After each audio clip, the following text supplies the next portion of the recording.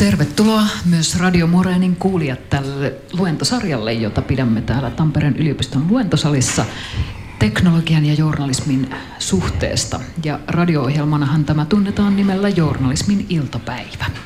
Minä olen journalistiikan työelämäprofessori Johanna Vehko ja esittelen tämän päivän puhujat. Meillä on tänään 2 luennoitsijaa ja me puhumme algoritmien tutkimisesta. Ja ensimmäisenä luennoitsijana meillä on täällä Matti Nelimarkka, joka on laskennallisen yhteiskuntatieteen yliopiston lehtori Helsingin yliopistossa ja myös mediatutkimuksen dosentti Tampereen yliopistossa. Ja tämä onkin hänen ensimmäinen luentonsa täällä Tampereen yliopistossa. Ja toisella puoliskolla meillä on toimittaja Nicolas Kaiser-Brill, joka työskentelee Algorithm Watch-nimisellä sivustolla, joka tekee algoritmeista journalismia. Ja hän puhuukin sitten englanniksi otsikolla Less Technology, More Sociology, How to Investigate Algorithmic Systems. Matti, ole hyvä. Hei kaikki! Oikein kiva, että olette jaksanut tänään tulla paikalle munkin osalta. Olen tosiaan Helsingin yliopistolla valtiotieteellisessä tiedekunnassa laskennallisen yhteiskuntatieteen yliopiston lehtori. Sen lisäksi mä oon Aalto-yliopistolla tietotekniikan laitoksella ja semmoisella ohjelmistotalolla kuin Futurice. Seilailen vähän ympärinsä tässä näin ja ollaan tehty yhteistyötä Johannan kanssa aiemmin ja siitä Johanna varmaan keksi, että voisin tulla tänne puhumaankin jostain jutusta. Ja sitten me päädyttiin, että otsikko olisi tämmöinen algoritmisten järjestelmien tutkiminen ohjelmoiden. Mä en itsekään tiedä, mistä se otsikko tuli, mutta sillä mennään. Mutta ennen kuin päästään päivän asiaan, niin mä ajattelin, että otettaisiin tämmöinen aktivoiva pariharjoitus, johon ehkä vähän muisteltaisiin sitä, että mitä te olette aiemmin tällä kurssilla tehnyt. Eli mikä on algoritmi? Että jos 2-3 minuuttia parin kanssa tai pienessä ryhmässä yritätte muistella, että mitä te muistatte siitä, että mikä on algoritmi. Sitä on teille Minna Rukkastan, hyvä kollegani, ainakin käynyt läpi, ja onko muut ihmiset puhuneet algoritmeista kanssa niin kuin termillä algoritmi? Joo. Eli tämän pitäisi olla täysin helppoa, täysin muistettavaa. Tämä auttaa myös siinä oppimispäiväkirjassa nyt, että vähän kertaatte sitä. Eli pareittain 5 minuuttia, 3 minuuttia, 3 minuuttia pareittain. Ja nyt teidän pitäisi löytää ne parit. Mä voin auttaa siinä, te 2 ootte pari, te 2 ootte pari, te 2 ootte pari, te 2 ootte pari, te 2 ootte pari. Ja näin edespäin. Ja vähän puhukaa siitä, että mikä on algoritmi.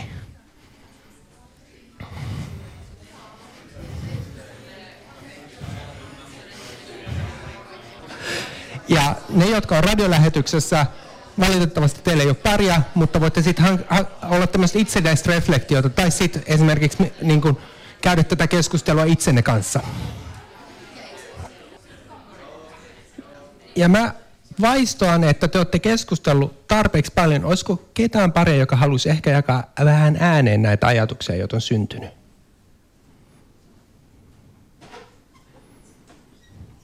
Minna Rukkastan lupasi mulle, että olette aktiivisia, ihania opiskelijoita. Ja mä kohtaan tyhjän salin. Joo, siellä. Odota hetki mikkiä vielä.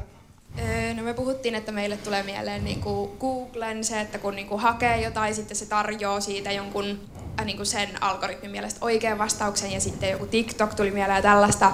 Ja sitten me puhuttiin, että se on niinku sellainen niinku järjestelmä, mikä on niinku oppinut kaikki eri asioita, ja sitten se niinku kaikesta datasta järjestelee ja silleen niinku, seuloo oikeita vastauksia, niinku, tai mitä se luulee, että me halutaan. Joo. Onko kellään muulla ryhmällä? Siellä on takana, jos siirrytte mikkiä vähän. Jäi mieleen sellainen pesukoneen metafora. Laitetaan tavara sisään, sitten sit se tulee ulos. Ja sitten se on jotenkin, että se on semmoinen, seuraa tiettyä toimintakaavaa aina ja ihan simppelisti. Ja tuloste on sitten määrätynlainen. Ja toki se voi olla monimutkaisempaa sitten siellä tosielämässä, mutta niin kuin ei se ehkä mahdottoman semmoinen myyttinen asia tässä semmoinen, jolla olisi jotenkin oma ajattelu välttämättä, niin ei se ehkä semmoinen ole. Ja sitten siellä ihan vieressä, ja se onkin sitten viimeinen kommentti. No mietin myös, että algoritmi on semmoinen niin kuin kaava tai laskutapa,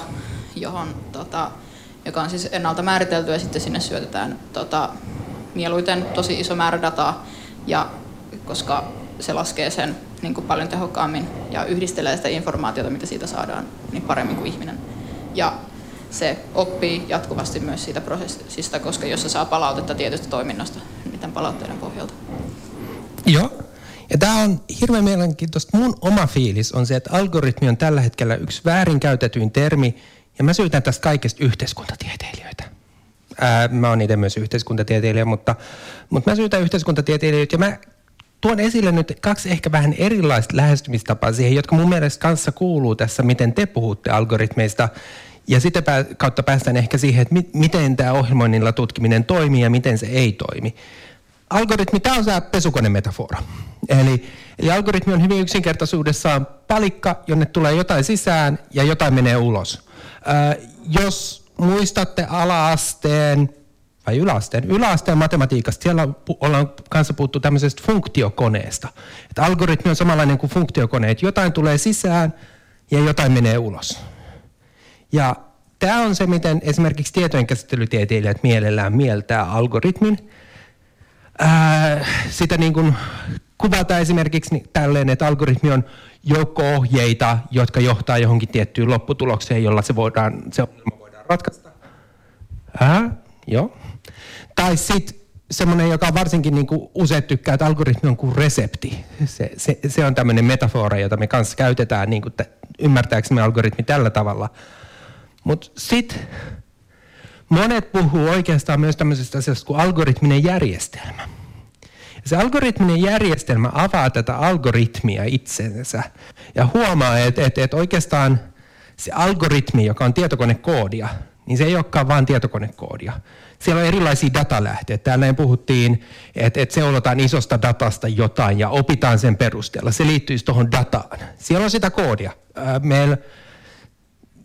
Kai algoritmi voisi olla olemassa ilman koodia, mutta menee vähän monimutkaiseksi. Tai siis sitten mennään semmoiseen kysymykseen, että mikä oikeastaan on uutta algoritmeissa. Se on semmoinen, johon mä en halua mennä. Ja sitten siellä on niitä ihmisiä. Se koodi, mä kerron teille hirvittävän salaisuuden, koodi ei synny itsekseen. Koodi syntyy sen takia, että jotkut ihmiset tuottaa koodia. Jotkut ihmiset tuottaa algoritmeja, jotkut ihmiset tuottaa ja seuloo sitä dataa. Siellä on paljon tämmöistä ihmisen toimintaa mukana siinä, että miten algoritmit toimii. Ja miten tämä sitten liittyy tähän algoritmiseen, tai niin kuin algoritmien tutkimiseen, niin on se, että me käytetään vähän erilaisia metaforia siinä kohtaa, jos me tunnistetaan tämmöinen algoritminen järjestelmä, jossa me aletaan niin kuin näkemään, että se ei ole vaan tekninen yksityiskohta, joka on vähän niin kuin reseptikirja, vaan että siellä on tätä ihmisen toimijuutta, sillä on jotain vaikutusta yhteiskuntaan, sillä niin kuin sekä sisäsyötteelle että ulossyötteelle, näin edespäin. Ja me käytetään semmoisia termejä kuin esimerkiksi Jesse Haapoja, sosiaalipsykologi, hyvin läheinen kollegani, väitteli juuri aiheesta, jossa sen niin kuin pääpointti oli se, että algoritmit on oikeastaan pelejä. Meidän pitäisi nähdä se niin, että meillä on useita eri osapuolia, jotka yrittää saada jonkun lopputuloksen sieltä, jonka ne haluaa saada ulos. No, sitten Minna on hyvin voimakkaasti tätä mieltä, että algoritmit on kulttuuria.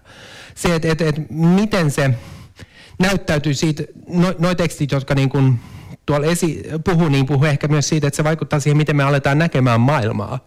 Eli ennen vanhaan ei ehkä ekana tullut mieleen, että tästä syntyy jotain dataa, jota ehkä algoritmit voi käyttää. Nykyisin se on ihmisillä hyvin tietoisesti mielessä. Esimerkiksi TikTokissa ihmiset tietää, miten niiden täytyy käyttäytyä, jotta se TikTokin tai ihmiset kuvittelee tietävänsä, miten niiden pitäisi käyttäytyä, jotta se TikTokin algoritmi sillä tavalla, mitä ne haluaa, ne voi olla tavoitteellisia tässä suhteessa.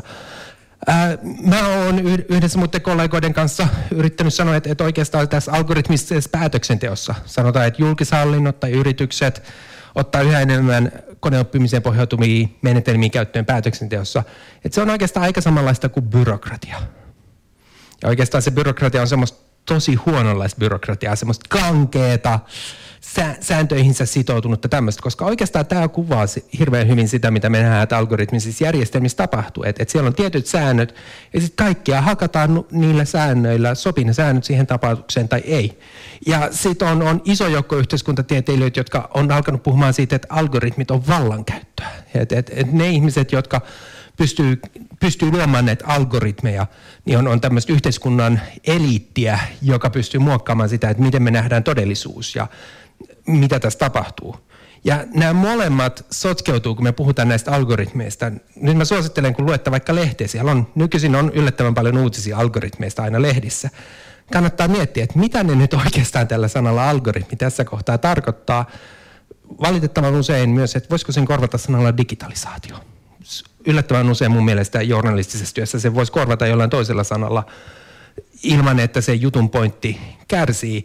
Ja ehkä me voitaisiin pitää tämä algoritminen järjestelmä tämmöisenä, ties millaisena laatikkokoneena me halutaan pitää se vähän erillään niin kuin tästä kaikesta digitalisaation ja alustatalouden kritiikistä. Mun mielestä olisi hirveän ihana tavoite. Mä sain puhua aika vapaasti, enkä saanut. Sain, hyvä. Mutta nyt kun mä oon niin kuin juntanut teille päähän tätä, että miten algoritmin, ja tämä on mun näkemys algoritmista, mä näen, että on tämä erillinen järjestelmäpuoli ja on sitten tämä erillinen tavallaan klassinen tietojenkäsitystieteellinen algoritminen näkökulma, niin molemmissa näissä huomaatte, että mä haluan korostaa sitä, että algoritmilla on jotain syötteitä, sinne menee jotain tavaraa sisään, ja sitten sieltä tulee joku ulos. Opintotukijutussa teidän hakemus menee sisään, Kelalta tulee päätös. Hyvin yksinkertainen. Tämä on se, mitä me ehkä haetaan vähän siinä byrokratiassa sisään. Pesukoneen kohdalla likainen pyykki menee sisään, punainen pyykki tulee ulos. On yleensä lopputulos, jos mut laittaa pesemään. Se on vaikeaa välillä se pesukoneen käyttö. Tai sitten keksisikö joku toinen esimerkkejä tämmöisistä syöttetulostepareista. Et siellä on se algoritmi on siinä välissä, mutta loppupeleissä me nähdään, että jotain menee sisään ja joku tuli ulos. Mainokset. Teidän käyttäytymistä menee sisään. Se, että te olette käynyt Stockmannin nettisivuilla, jää muistiin ja sitten ne Stockmannin mainokset seuraa teitä minne tahansa nettisivulle te päädytte sen jälkeen. Jonkinlainen syöte, jonkinlainen tuloste ulos. Ja sitten meillä on paljon puhuttu siitä, että algoritmit vois myös syrjiä. Joka liittyy siihen, että kun algoritmit alkaa olemaan osana tätä päätöksenteon prosessia, esimerkiksi päätöksiä siitä, että millaisia mainoksia ihmisille näytetään, niin siellä voi tapahtua semmoisia asioita, joita me kutsuttaisiin ehkä syrjimiseksi. Mä otin tämmöisen esimerkin tästä näin. Airbnb törmäsi jossain kohtaa tämmöiseen hiukan nolon ongelmaan, jossa se huomattiin, että Airbnbissä, jos te menette sinne ja laitatte asuntonne vuokralle, se suosittaa teille, että mikä kannattaisi olla vuokrataso. Ei tiedä mitenkään maagista, ihan vaan sille, että sä saisit vähän tatsia siihen. Ja kun tämä on Yhdysvalloissa, niin rotu on tietenkin yksi keskeinen kysymys, jolla sieltä nähdään. Yhdysvaltalaiset näkee kaiken aina rodun kautta. Se meille eurooppalaisille on hiukan vaikea, mutta voidaan käyttää vaikka sana etninen alkuperä tässä samassa yhteydessä. Ei silloin niin väliä, mutta siellä huomattiin, että nämä suositukset asuntojen hinnoista pohjautuu hyvin voimakkaasti siihen, että minkä rotuisella asuinalueella olet. Ja oikeastaan ne pohjautuu hyvin selkeästi näkyy silleen, että jos olet mustalla asuinalueella, hintasuositus on hiukan alhaisempi kuin vieressä oleva niin kuin enemmän valkoinen alue. Ja Airbnb joutui sitten vähän ongelmiin tästä, koska tämä ei ole asia, jota me toivotaan, että tapahtuu, koska syrjintä on huono asia. Obviously syrjintä. Mä en vitsaile tässä, näin syrjintä on ihan oikeasti huono asia. Mutta jos me mietitään tätä tämmöisenä algoritmikysymyksenä, että meillä oli jonkinlaisia syötteitä ja sitten meille tuli jonkinlainen tuloste. Ja se tulostehan tässä nyt on se, että millainen suositus me halutaan, että tälle asuinalueelle annetaan. Se syöte on se, että mä kerron, että missä osoitteessa mun asuinalue on. Ja sitten jollain tavalla sieltä tulee semmoinen suositusvuokrataso. Ja nyt muistetaan sitten algoritmisten järjestelmien näkökulmasta, että meillä on dataa, meillä on koodia, meillä on ihmisiä. Niin mä mietin, että jos meillä on aikaa, meillähän on hyvin aikaa, voitaisiin vähän pohdiskella sitä, että mikä on ehkä mennyt pieleen siinä kohtaa, kun Airbnb on kaikille suunnilleen tuttu. Kuinka moni on käyttänyt Airbnbtä? No niin, te olette kaikki asiantuntijoita. Onko kukaan vuokrannut Airbnbin kautta itse huonettaan, kämppäänsä, jotain tämmöistä? No se on hyvin yksinkertainen juttu. Te menette sinne, laitatte vähän kuvia, kerrotte, että missä se on. Ja sitten se tosiaan antaa semmoisen suosituksen siitä, että minkä hintainen tämä pitäisi olla. Niin jos niissä samoissa pareissa, jotka äsken saatiin toimimaan, niin miettikää tätä ongelmaa. Miettikää sitä ongelmaa, että näyttää siltä, ja jos tämä Yhdysvaltojen konteksti tuntuu oudolta, mä en osaa muuten sijoittaa tätä Tampereelle, mutta mä osaan sijoittaa tämän Helsinkiin. Et Helsingissä tämä sama ongelma on se, että Itäkeskuksessa tai Myllypurossa suositeltaisiin systemaattisesti alempaa hintatasoa kuin Siilitiellä. Etäisyys keskustasta on suunnilleen sama. Puhutaan 15 minuutista mennen tullen. Jos tämmöisiä tuloksia tulee esille, niin mitä siellä on ehkä tapahtunut, niin miettikää siellä pareissanne, että mikä siellä voisi olla syynä. Vähän niin kuin semmoista ideointia. Dataa, koodi, ihmisiä, mitä siellä on ehkä tapahtunut. Ja otetaan taas pari minuuttia tähän.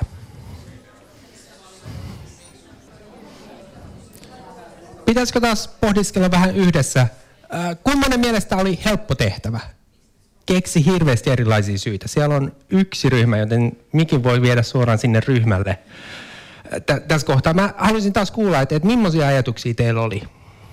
No, mä itse koen, että se ongelma tässä on se, että meillä on epätasa-arvoinen yhteiskunta ja datakoodi ja ihmiset kaikki heijastelee ja tuottaa sitä yhteiskunnallista käsitystä, mikä meillä on.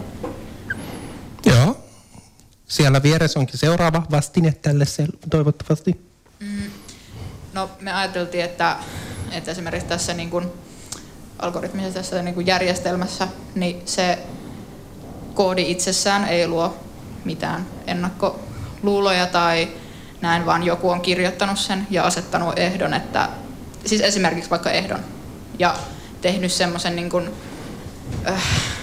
korrelaatio tai yhteyden sen välille, että jos on jonkinlainen tausta, niin se johtaa johonkin valintaan tai johonkin seuraukseen.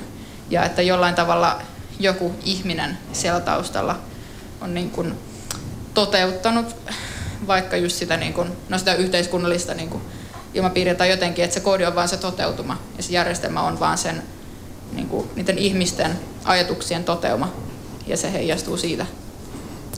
Joo, onko kukaan muu, kuka haluaisi? Siellä oli heti seuraavat. Tämähän menee hyvin. No me pohdittiin tuosta kanssa sitä, että jos se tavallaan niin kuin tulkitsee, että tietylle alueelle on enemmän kysyntää tuossa vaikka ihan Airbnbin sisällä, niin se tavallaan tekee siitä jonkinlaisen tulkinnan, että sitten ne alueet, joilla on enemmän kysyntää, on kalliimpia ja ne, joilla on vähempää. Ja sitten se, että jos johonkin itäkeskukseen on vähemmän kysyntää, niin voi taas sitten johtua just siitä yhteiskunnan asenneilmapiiristä. Haluatko kukaan muu? Nyt ehkä tässä kohtaa mä voin kertoa, että mä en tiedä. Airbnbkään ei välttämättä tiedä hirveän tarkasti. Oikein kukaan ei tiedä. Tämä oli tulos, joka syntyi. Tavallaan mun oma veikkaus on se, että näiden vuokrahintojen pohjalla on luultavasti jonkinlainen arvio asuntojen arvosta. Ja ne asuntojen arvot taas eroavat hyvin voimakkaasti ja tavallaan sitä ei voi raaputtaa pois näistä vuokrahinnoista, mutta sitten se näyttää tosi ikävältä, kun näin tapahtuu. Ja ehkä niin kuin pidemmälle sanottuna tavallaan se haaste on se, että algoritmi ehkä tuo esille jotain semmoisia yhteiskunnallisia tasa-arvon haasteita, jotka on ollut olemassa. Yhdysvaltojen kohdalla puhutaan, että niistä on yleisesti tiedostettu 70 vuotta, mutta joita ei ole vielä pystytty korjaamaan ja tätä kautta tulee tämmöisiä. Se valitettava totuus on se, että hirveän harvoin journalistina sä pääset käsiksi siihen, että mitä oli se data, jota meni sisälle, mikä on ollut se koodi tai keitä on ne ihmiset.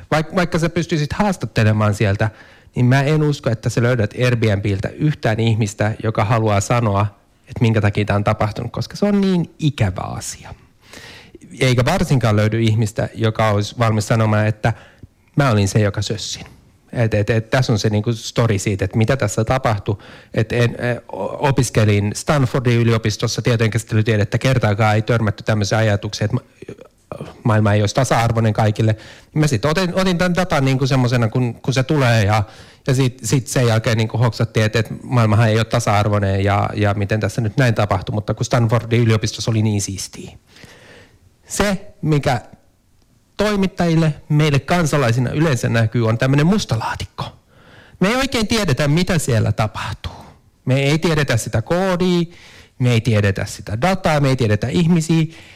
Me ei edes tiedetä, että onko siellä oikeasti mitään järkeä. Siellä voi olla satunnaislukugeneraattori. Mä oon aina halunnut kokeilla sitä, että kuinka ihmiset reagoisi, jos yrittää satunnaislukugeneraattorilla vaan tehdä juttuja ja kuinka paljon ne kehuisi tai moitti sitä algoritmia, joka siinä taustalla on, koska mulla on vähän semmoinen fiilis, että ihmiset nykyisin, kun ne tiedostaa, että algoritmit on olemassa, niin alkaa näkemään algoritmeja ja tietynlaisia algoritmin piirteitä asioissa, joissa semmoisia ei todellakaan ole. Esimerkiksi yhdessä tutkimuksessa me tehtiin ihan Otaniemessä tämmöinen tutkimusasetelma, jossa meillä oli fiksattu 20 musiikin soittolista. Se oli kaikille sama soittolista, mutta ihmiset sai kliksutella siinä, että tykkääkö ne tästä vai eikö ne tykkää tästä. Ja sitten ihmiset koki, kun me haastateltiin niitä jälkikäteen, ne koki kyllä, että nämä kliksuttelut jotenkin vaikutti siihen musiikkilistan suuntaan, jolle me vähän naurettiin, että voi kuule, jos olisit tiennyt, että meillä oli tämmöinen hyvin yksinkertainen algoritmi tässä, että kaikki saivat sama juttu, mutta tosiaan me ei yleensä päästä käsiksi siihen algoritmiin. Se ei ole semmoinen, jota me päästään. Se on tämmöinen musta laatikko. Englanniksi puhutaan black boxista, ihan niin kuin käytetty termi. Ja se, mitä me voidaan tehdä, on se, että me voidaan vaikka mietitään, että tämä musta laatikko on nyt, se oli tämmöinen pallojen väritystehdas. Ja me laitettiin erilaisia palloja sisälle, ja sitten sen piti määrätä kaikista vihreitä. Mutta niin kuin me nähdään lopputuloksesta, niin kaikki nyt ei mennyt ihan niin kuin piti. Ja me voidaan esittää tällä perusteella hyvin elegantteja tulkintoja siitä, että mitä tässä on esimerkiksi tapahtunut. Mun oma tulkinta on se, että selkeästi toi toimii paremmin tuommoiselle sinisen sävyisille palloille, mutta sitten kun tulee tuommoinen valmiiksi vihertävän sävyinen pallo, niin sitten tuli vähän liian keltainen. Mutta tämä on se, mitä me nähdään. Me ei nähdä, että mitä siellä tapahtuu. Me ei nähdä, että onko toi musta laatikko maalaustehdas nyt vaan semmoinen, että se liuruttaa vähän keltaista niin kuin läpinäkyvää pintaa päälle ja toivotaan, että homma menee kuntoon, vai onko tässä näin vaan tuotantovirhe? Maalari ei jaksanutkaan maalata tota vihreäksi, kun se koki, että se on jo niin kuin tarpeeksi vihreä ja tapahtui jotain. Mutta sitten myös kiinnostaako meitä? Jos mä olisin vaikka tämmöinen pallojen ostaja, joka olen tilannut 4 kappaletta vihreitä palloja, niin ei mua kiinnosta se, että minkä takia tuonne tuli yksi keltainen pallo. Mua kiinnostaa vaan se, että siellä nyt on tämä keltainen pallo. Ja nyt me aletaan lähestyä tätä kohtaa ohjelmoiden. Eli se, miten mä ajattelen, että algoritmi ei voisi tutkia. Tämä ei ole ainoa tapa, mutta miten niitä voi tutkia, on se, että me laitetaan näitä syötteitä sisään. Ja sitten me katsotaan niitä lopputuloksia. Ja kysytään, että onko nämä lopputulokset semmoisia, mitä me oletettaisiin, että ne on. Ja mä ajattelin, että me demonstroidaan tätä tämmöisellä käytännön esimerkillä. Eli me otin tämmöisen Googlen tekemän perspectives-rajapinnan, jonka ajatus on se, että sinne menee kommentti, tekstiä sisään, ja sitten sieltä tulee tämmöinen, että kuinka epämukavaa, englanniksi toxicity, se ei oikein käy hyvin suomeksi, myrkyllistä, haitallista, kuinka hirveä se kommentti oli. Ja tässähän on oikein hieno idea, että sit jos me vaan tehtäisiin tällä tavalla niin, ja suodatettaisiin internettiin, niin sieltä saataisiin sitä vihapuhetta pois. Oikein kaunis kelailu tässä taustalla. Ja Googlen tyypit, ne on ihan oikeasti fiksuja tyyppejä, jotka on tätä tehnyt, niin mitä me voidaan tehdä helposti, on se, että me voidaan laittaa sinne tämmöinen viesti sisälle. I hate all humans. Ja pistemäärä on 75. 75 pistettä siitä, että nyt ei ole kyllä hyvää sisältöä. Mutta mikä mun mielestä tästä näin tekee mielenkiintoista on se, että me voidaan varjoida tuota samaa lausetta ja vähän katsoa, että miten se muuttuu. Esimerkiksi mä en itse ihan ymmärrä, minkä takia, ja mehän ei tiedetä. Me ei ymmärretä, mitä tuolla Perspectives-appissa tapahtuu, mutta jostain syystä se, että vihaa venäläisiä, on toksisempaa kuin se, että vihaa ruotsalaisia. Ja sitten mikä mun mielestä vielä tekee vielä mielenkiintoista, on se, että me voidaan jatkaa tätä varioitiota. Se, että vihaa miehiä, on vähemmän toksista kuin se, että vihaa ruotsalaisia, tai se, että vihaa naisia, on enemmän toksista kuin se, että vihaa ruotsalaisia. Ja sitten se, että vihaat naisia, on toksisempaa kuin se, että sä vihaat tyttöjä. Tämä kertoo teille, että siellä selkeästi tapahtuu jotain. Siis nämä kaikki pistemäärät on toki korkeita. Et sinänsä tässä ei ole mitään hirveätä niin kuin skandaalia, mitä mä yritän teille esittää, mutta te näette, että tuossa tapahtuu jotain outoa. Ja me ei tiedetä, mitä siinä tapahtuu, mutta me nähdään, että jotain tapahtuu. ei meillä ole aikaa enää pohdiskella sitä, että mitä siinä voisi tapahtua. Mä voin kertoa, miten mä tätä tein. Tuolla oli tommoinen tekstiboksi, johon mä pystyin kirjoittamaan. Ja sitten se antaa se mun pistemäärän. Mutta kuinka moni jaksaa kirjoittaa tonne noin? Toinen vaati nyt, kuinka mä laitoin tonne? 6. Kuinka moni jaksaa käydä 6 tuommoista ja kirjata niitä tuloksia käsin ylös ja kopioida tälle näin? Tehdäänpäs näin, että nostakaa käsi kaikki pystyyn.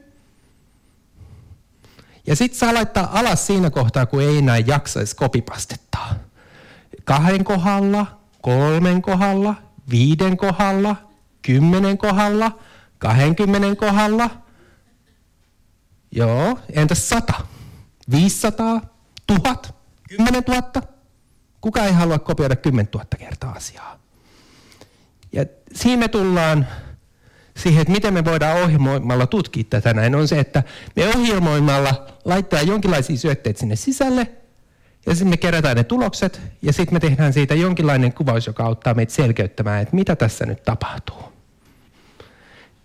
Ja mä olen valmistellut teille demon aiheesta, joka vielä eilen ainakin toimi. Vielä kun mä löydän oikean ohjelman.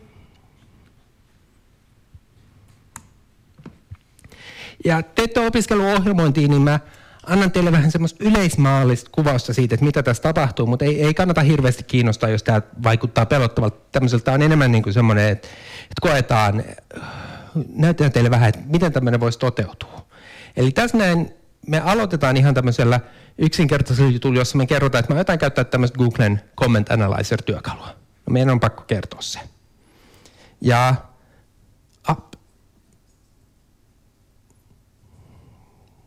tuosta noin. Meidän täytyy myös muistaa ajaa tämä ohjelmakoodi. No sitten tässä näin on meidän hyvin yksinkertainen viesti. I hate all women. Ja me lähetetään se sinne Comment Analyzeriin tuossa kohtaa. Ja sitten me saadaan vastaus. Ja se vei 0,2 sekuntia ja sieltä tuli joku pistemäärä, joka muuten ei ole sama pistemäärä, jonka mä sain siinä kohtaa, kun mä kokeilin sitä niiden käyttöliittymää. Tämä on vähän vaikeaa. Ja tässä tulee se, mikä on mielenkiintoista. On se, että huomaatte, että tuossa on tuommoinen vaihtokäsky. Eli me vaihdetaan sana women, sana men, laitetaan sama viesti putkesta läpi ja katsotaan, että mitä tuli ulos. Ihan sama koodi kuin yllä, mutta ihan vaan silleen, että me vaihdetaan se pistemäärä, tai niin kuin sukupuoli siihen, ja sieltä tulee luku ulos. Ja nyt sitten silleen, että joo, oikein hienoa, mutta tämähän me oltaisiin voitu tehdä käsin. Se, mitä te ette välttämättä olisi halunnut tehdä käsin, on se, että mä en keksinyt hirveästi 20 enempää, mutta onneksi kaikkien kädet laskeutui siinä kohtaa, kun oli 20. Me voidaan generoida tämmöinen lista erilaisia syötteitä. Ja sitten me voidaan käydä ne kaikki syötteet läpi, pyöräyttää ne sinne Google-juttuun ja katsoa, että mitä sieltä tulee ulos. Tehdään se tuossa noin saman tien. Ja jokaisen syötteen kohdalla me nyt tehdään hyvin semmoinen mekaaninen vaihdos, että me sana women vaihdettiin sanaan men. Ja lähetettiin sekin sinne. Se teki nämä molemmat asiat. Ja se on valmis. Aikaa meni alle 10 sekuntia. Ja sitten päästään tähän mielenkiintoiseen kohtaan, joka on se, että me voidaan piirtää sitten tämmöinen graafi, joka auttaa meitä ymmärtämään, että mitä tässä tapahtuu. Niin kuin mä sanoin, niin tämän jutun kohdalla ei ole ihan niin tärkeää, koska nuo kaikki pistemäärät on aika korkeita, mutta niin kuin ehkä graafista, no oikeastaan mitä me nähdään graafista?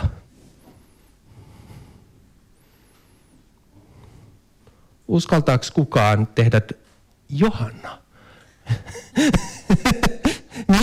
Mitä sä näet graafissa?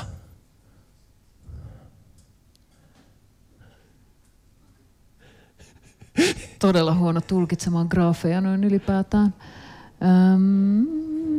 No siis noihän on hirveän samanmuotoiset, että tuolla on niinku pari tuommoista erilaista piikkiä. Mutta... Katoppa missä kohtaa miesten piikki on ja kato missä kohtaa naisten korkea piikki on. Niin, miesten korkein piikki on tuolla 0,2 ja 0,3 välissä.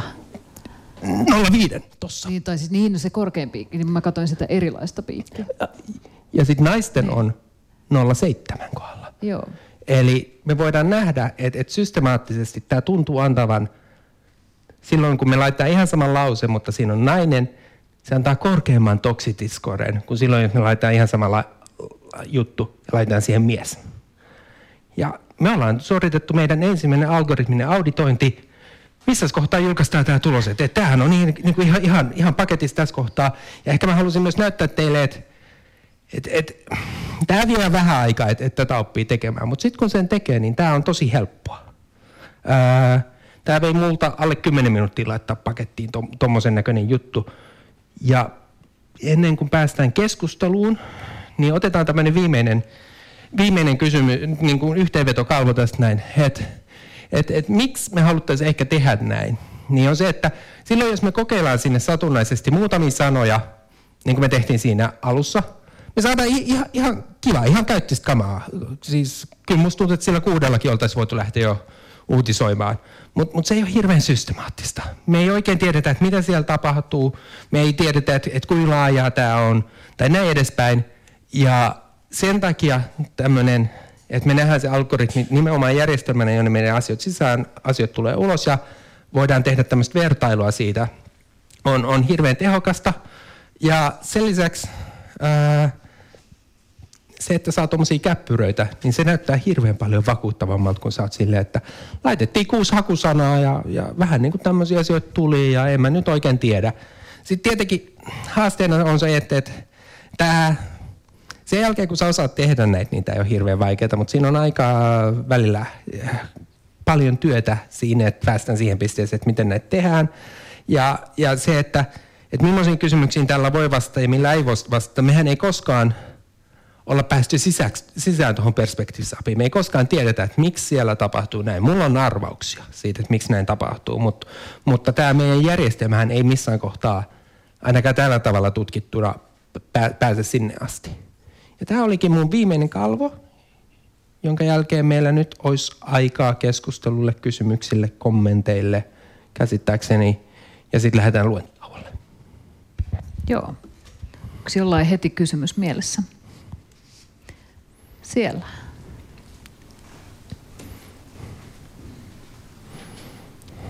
Siis kun puhuttiin tästä, että noihin algoritmijärjestelmiin ei pääse sisälle, mä mietin sitä, että miksi ne ei pääse sisälle ja onko niillä algoritmin tehneillä ihmisilläkään tietyllä tapaa kokonaiskäsitystä siitä, että mitä siinä algoritmisessa järjestelmässä tapahtuu.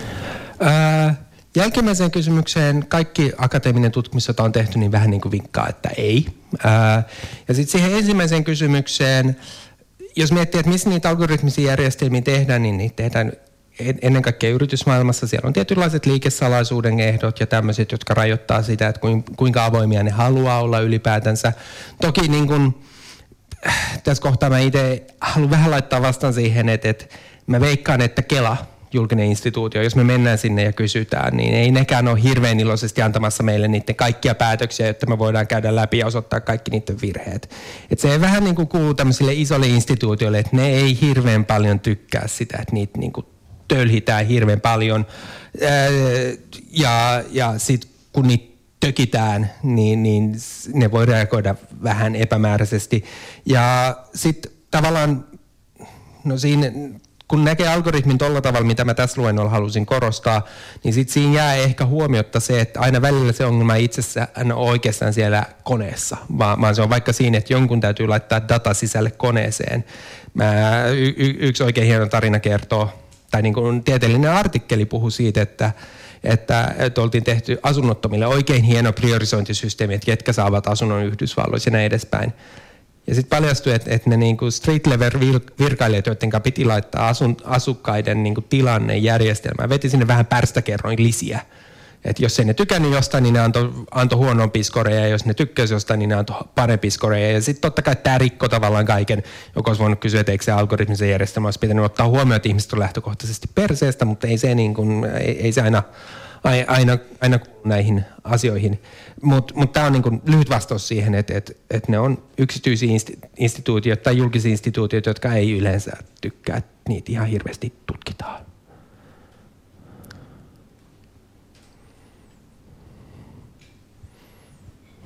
Joo, mietin, että kun niin kun just vaikka joku Kela tekee päätöksiä vaikka just sen niin kun algoritmin tai tämmöisen vastaavan koneen avulla, niin onko niin kun tässä päätöksenteossa, niin ketä tässä kannattaa vastuuttaa? Että onko se niin kun, että se päätöksenteko on usein niin kuin vahinko, että se kone vaan nyt sitten vaan jotenkin saa näitä tuloksia ja yhtäkkiä se vaan niin kuin rupeaa vaan laskemaan tämmöistä ja me ei tiedetä, vai että pitäisikö meidän enemmän suhtautua siihen, että se kuka tekee sen, tai he, jotka vaikka niin kuin rakentaa sen niin kuin kaavan, niiden pitäisi olla vastuussa niistä päätöksistä, mitä ne tekee.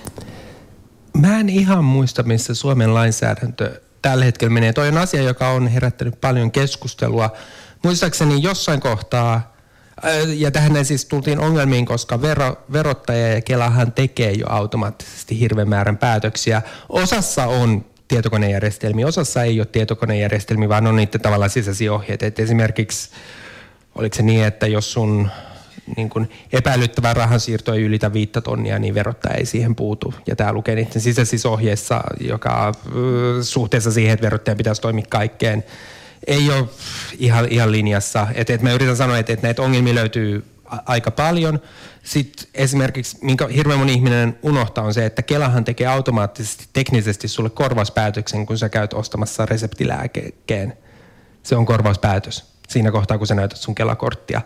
Ja tätä ei tavallaan voida tehdä ihmisille. Niin mä muistan, että jossain kohtaa, olikohan se Kela tai verottaja, joka ehdotti, että eikö meidän ylijohtaja voisi sitten kantaa näistä virkavastuun niin kuin pitäisi. Ja sitten se hylättiin, koska se ei ole hirveän reilua, että yksi henkilö ylijohtajana joutuu kantaa virkavastuuta ja se ei hae sitä niin kuin oikea tapaa tai niin kuin oikeasti sitä juttua. Mutta se on hirveän sekavaa ja mä en uskalla itse sanoa, että missä me nyt ollaan.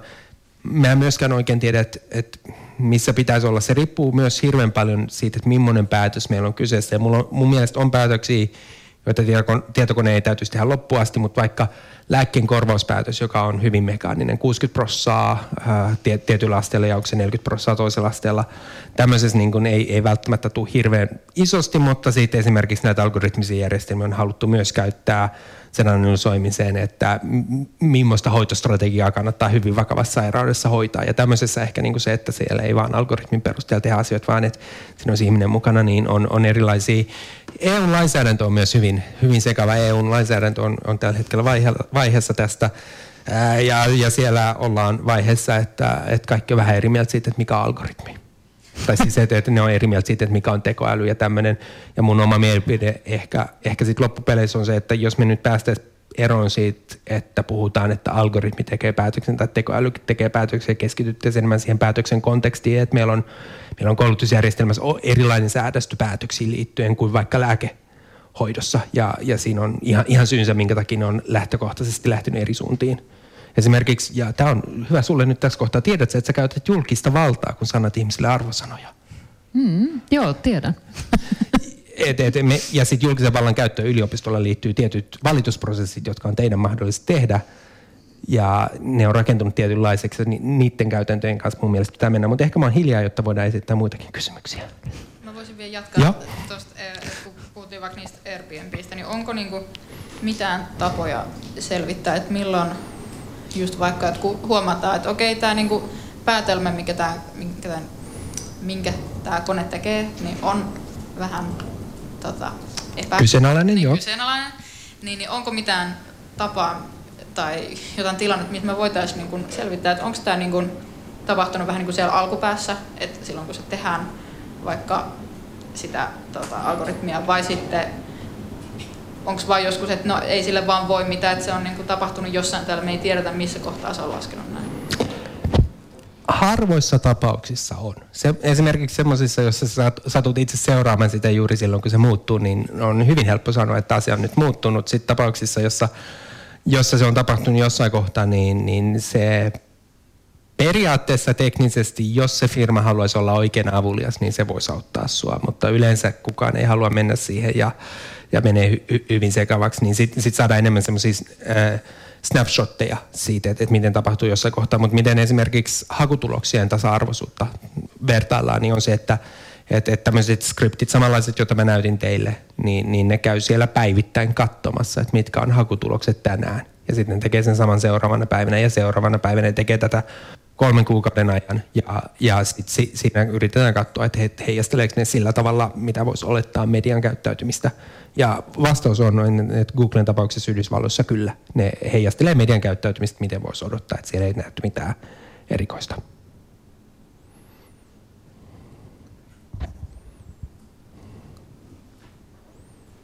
Mulla tuli mieleen, mä katsoin jonkun dokkari, jos puhuttiin tästä tällaisesta haamutyöstä, että ihmiset, tai aavetyöstä, ghost work, ihmiset tekee jossain liukuhinnalla tosi matalalla palkalla semmoista seuloa dataa tai jotain tällaista vaikka, joka hyödyttää vaikka sähköpotkulauta yhtiöitä tai jotain tällaista, niin mikä on tosi yleisluontoinen kysymys, mutta tällaisen työn osuus niin kuin yleensä näissä algoritmeissa, että miten paljon se kone pystyy itse päättelemään, miten paljon se tarvitsee tällaisen ihmisen tulkitsevan silmän apua tässä? Riippuu hirveän paljon. Algoritmista riippuu myös siitä, että kuinka paljon vaivaa sä haluat laittaa jonkun tehtävän ratkaisemiseen. Hyvä esimerkki oli jossain kohtaa tämmöinen, muistaakseni niitä startuppeja vielä on, tekoälyjä, jotka yritti ratkaista tämmöisen haasteen, että miten sä aikataulutat toisen ihmisen kanssa jutun läpi. Ja se idea oli se, että sä saat semmoisen henkilökohtaisen assistentin, joka sitten vähän plärää sun kalenteria ja ehdottaa aikatauluja ja tälleen. Kuulostaa, että sä jutulta, jonka periaatteessa älykäs tietokoneohjelma voisi tehdä. Mutta sitten jossain kohtaa paljastui, että sen sijaan, että se olisi älykäs tietokoneohjelma, niin siellä oli tämmöisiä törkkäreitä, joille maksettiin 10 senttiä per sähköposti siitä, että ne hanskas tätä juttua ja se oli liian vaikea tekoälylle.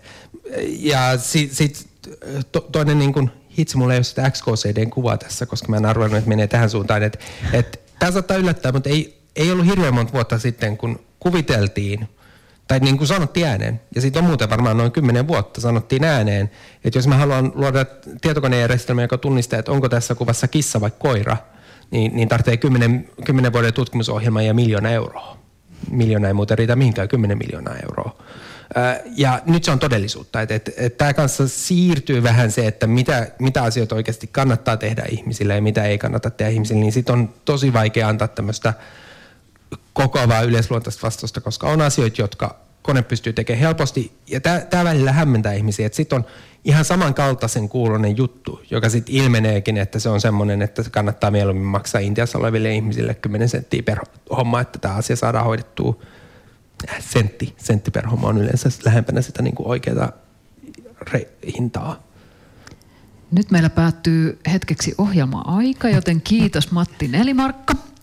Ja mennään pienelle tauolle ja sen jälkeen meillä on Nikola Kaiser-Brill ja Matti jää myöskin tähän myöskin tälle toiselle tunnille ja varmasti voi sitten myös Matillekin esittää lisää kysymyksiä sitten Nikolasin luennon jälkeen. Minun, sinun, hänen, teidän, heidän, meidän. Radio Moreeni.